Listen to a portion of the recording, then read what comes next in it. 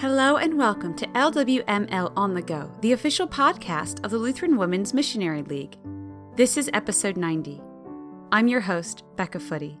This is the series Unlikely Servants, written by Lou Garchow.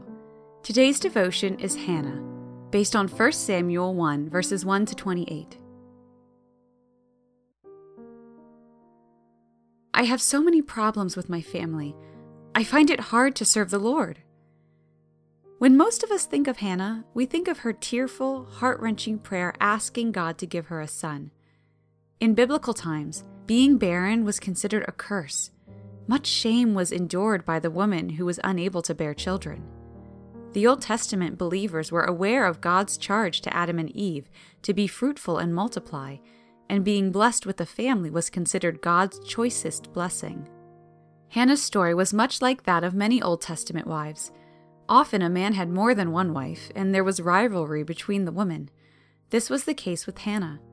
Her husband, Elkanah, was a devoted man, both to God and his family.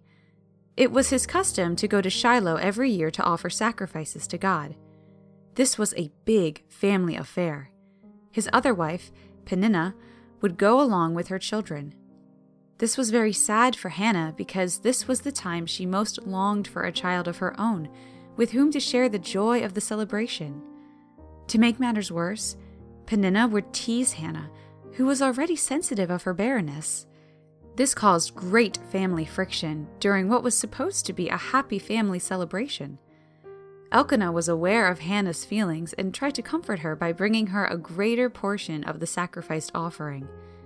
The Bible tells us that he gave Peninnah and each of her children a portion of the meat, but he would give Hannah a double portion. She would still not eat, so Elkanah would ask her, "Hannah, why are you weeping? Why don't you eat? Why are you downhearted? Don't I mean more to you than 10 sons?" 1 Samuel 1, verse 8.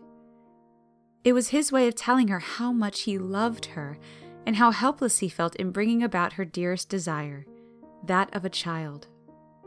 The Bible tells us that following one of these feasts, Hannah went into the Lord's temple in bitterness of soul, 1 Samuel 1, verse 10. It was one of those times when she agonized over her infertility. She decided to pour out her soul to the Lord. She was so intent on her request to God that Eli, the priest, thought that she was incoherent and perhaps drunk. But Hannah told Eli that her prayer was out of great anguish and grief. God granted Hannah her request, and she became the mother of Samuel, a boy she promised to give back to God.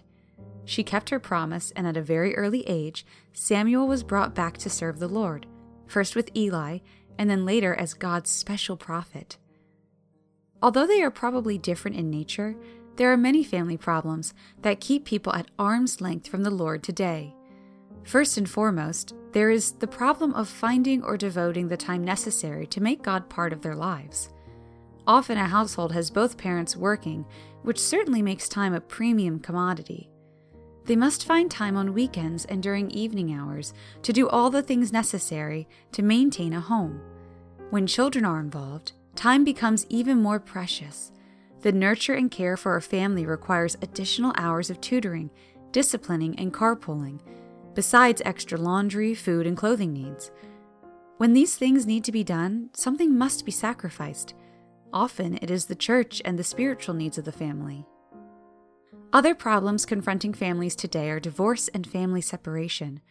Although divorce has become more commonplace and many families struggle through it, it causes great pain for all those involved.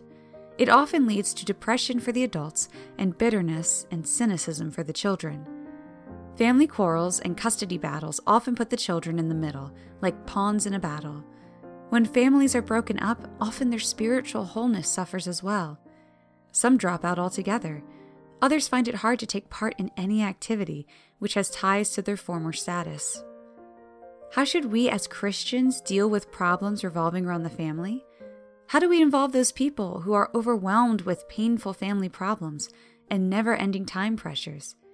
Taking a look at Hannah, whose family problems were anguishing for her, we see her becoming depressed and crying. The Bible does not tell us how often she took her problems to the Lord in sincere prayer, but it does tell us that at one particular time she besieged God with prayer, and he responded by giving her her heart's desire. It would seem that more of us need to remember our families of today in regular prayer.